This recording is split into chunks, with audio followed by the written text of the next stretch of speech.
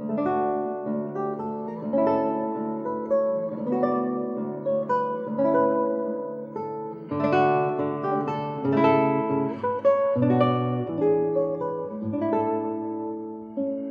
once again as we go inside classical guitar, a presentation of St. Louis Classical Guitar.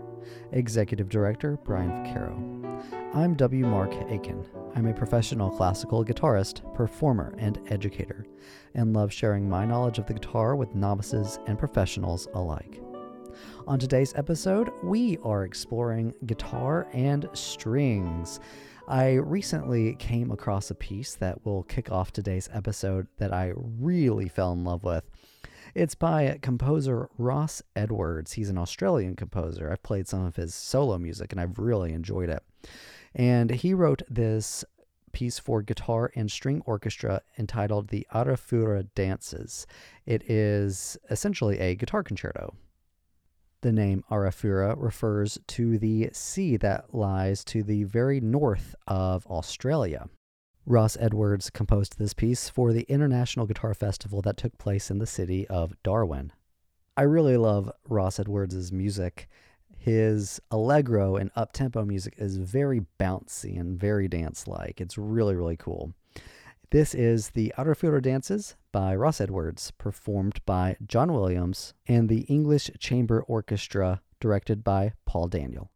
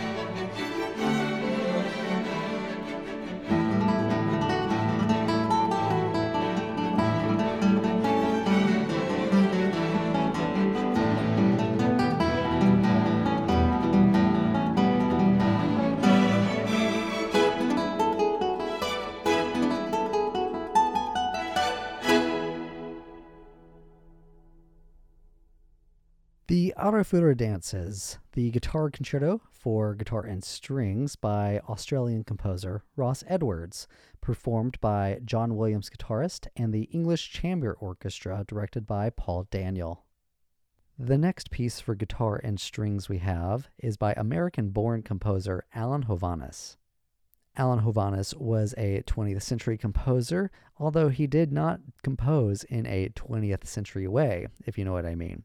His music is very harmonic, very consonant. This piece is entitled The Guitar Concerto No. 2. We're going to listen to some select movements, notably movements 1, 3, and 4.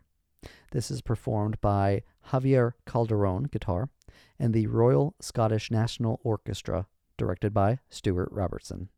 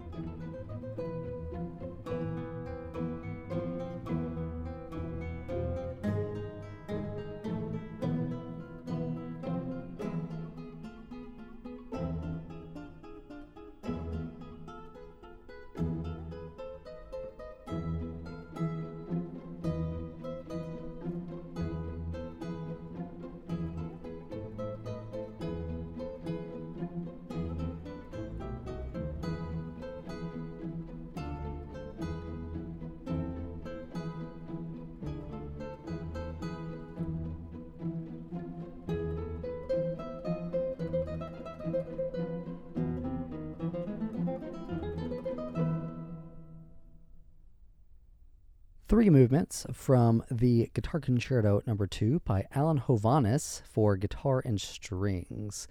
That was movements 1, 3, and 4, and it was performed by Javier Calderón guitar and the Royal Scottish National Orchestra under Stuart Robertson. You are tuned in to Inside Classical Guitar. I'm W. Mark Aiken, and on today's episode, we are exploring music for guitar and strings. It's a really wonderful combination. You get the plucked, more percussive sounds from the guitar and these really long, beautiful lines from the strings. It's a really nice combo. Next we have is from British composer Malcolm Arnold. This is his Serenade for Guitar and Strings, Opus 50. This is performed by John Williams, guitar, and the English Chamber Orchestra conducted by Sir Charles Groves.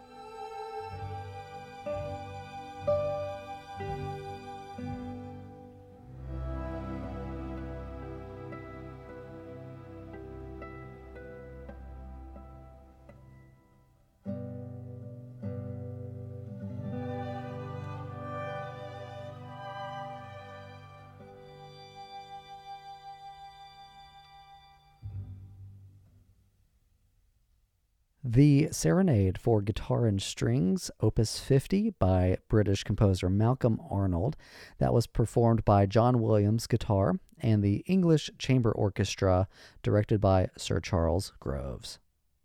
For our final piece on today's episode, we're beginning to kind of tiptoe into guitar quintet territory and leaving behind the bigger string ensemble.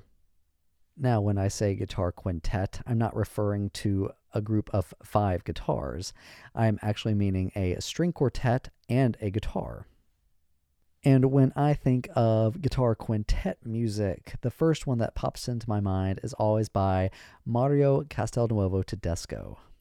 This is Mario Castelnuovo-Tedesco's Opus 143, the Guitar Quintet. We're going to hear movements 3 and 4, and this is performed by Jason Vio guitar and the Escher String Quartet.